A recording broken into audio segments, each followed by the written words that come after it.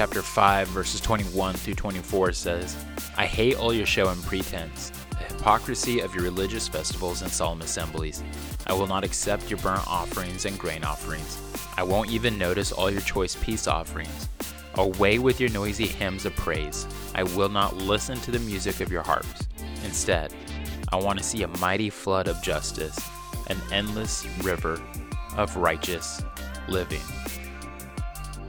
Now, I don't know if you know this or not, but we as human beings do a pretty good job of messing things up from time to time. And if you don't believe me, you can just open up to Genesis chapter 1 and see all the great things that God did in creating this entire universe.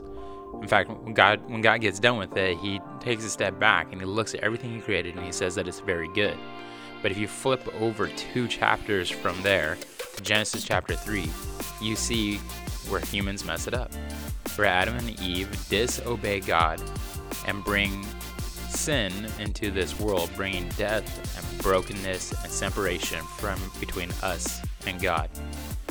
Now, this is something that has continued to pass on from generation to generation. It seems like every time that something's good is happening, we as human beings can find a pretty good way of messing things up. And that's exactly what's going on here in Amos chapter 5.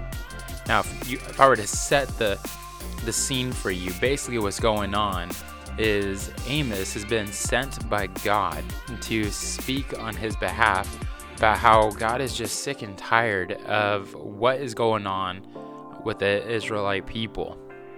As Amos is sitting here talking to these people, bringing this declaration of the Lord, there's an oddity to it, because a lot of the things that God is saying that he is just absolutely fed up with are the things that God established for the Israelite people to do when he set them free from Egypt.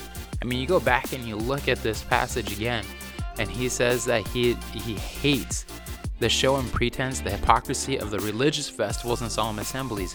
Again, these are things that God set up.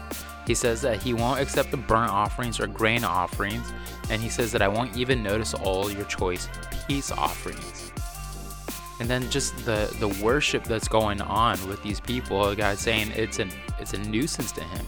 He doesn't want to hear the music from their harps. He doesn't want to hear that praise anymore.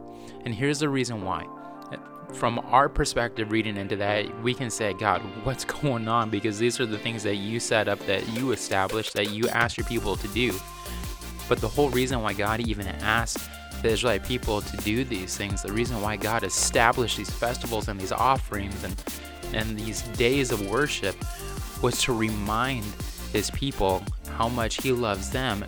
And it was a way for them to be reminded of all the things God has done for them and why God is worthy of all the praise and worship and worthy of all the offerings because of his love and his devotion to them. So God is establishing these things just so there could be an evidence of their devotion back to him.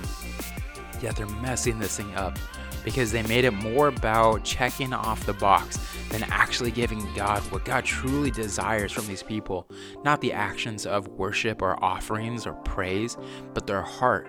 God wants their heart. God doesn't want just these trinkets of devotion. God's wanting the thing that matters most, the heart of who these people are. Because what is seated on the heart of all of us is truly what reigns as Lord in our lives. So here's what I ask for all of you who are listening to this today. As you go about your week, stop and think for a second, reflect. Are you just checking off the boxes? Are you reading your Bible to say, man, I got that done for the week? Are you just attending worship service on Saturdays or Sundays or whenever your church meets just to say, man, at least I made it to church for this week? Are you giving of your tithes and offerings just because it's something that God's word says that you're supposed to do? Or are you sacrificially and wholeheartedly offering to God, giving back to him all the amazing things that he has given to you? Because remember, he doesn't care about the scene or the show of the giving back. He cares more about, are you doing this from the heart? Because the heart is what matters most to him. Man, as always, I hope that this blesses you as you walk this out this week, and I can't wait to catch you next week for another 5-minute stew. God bless.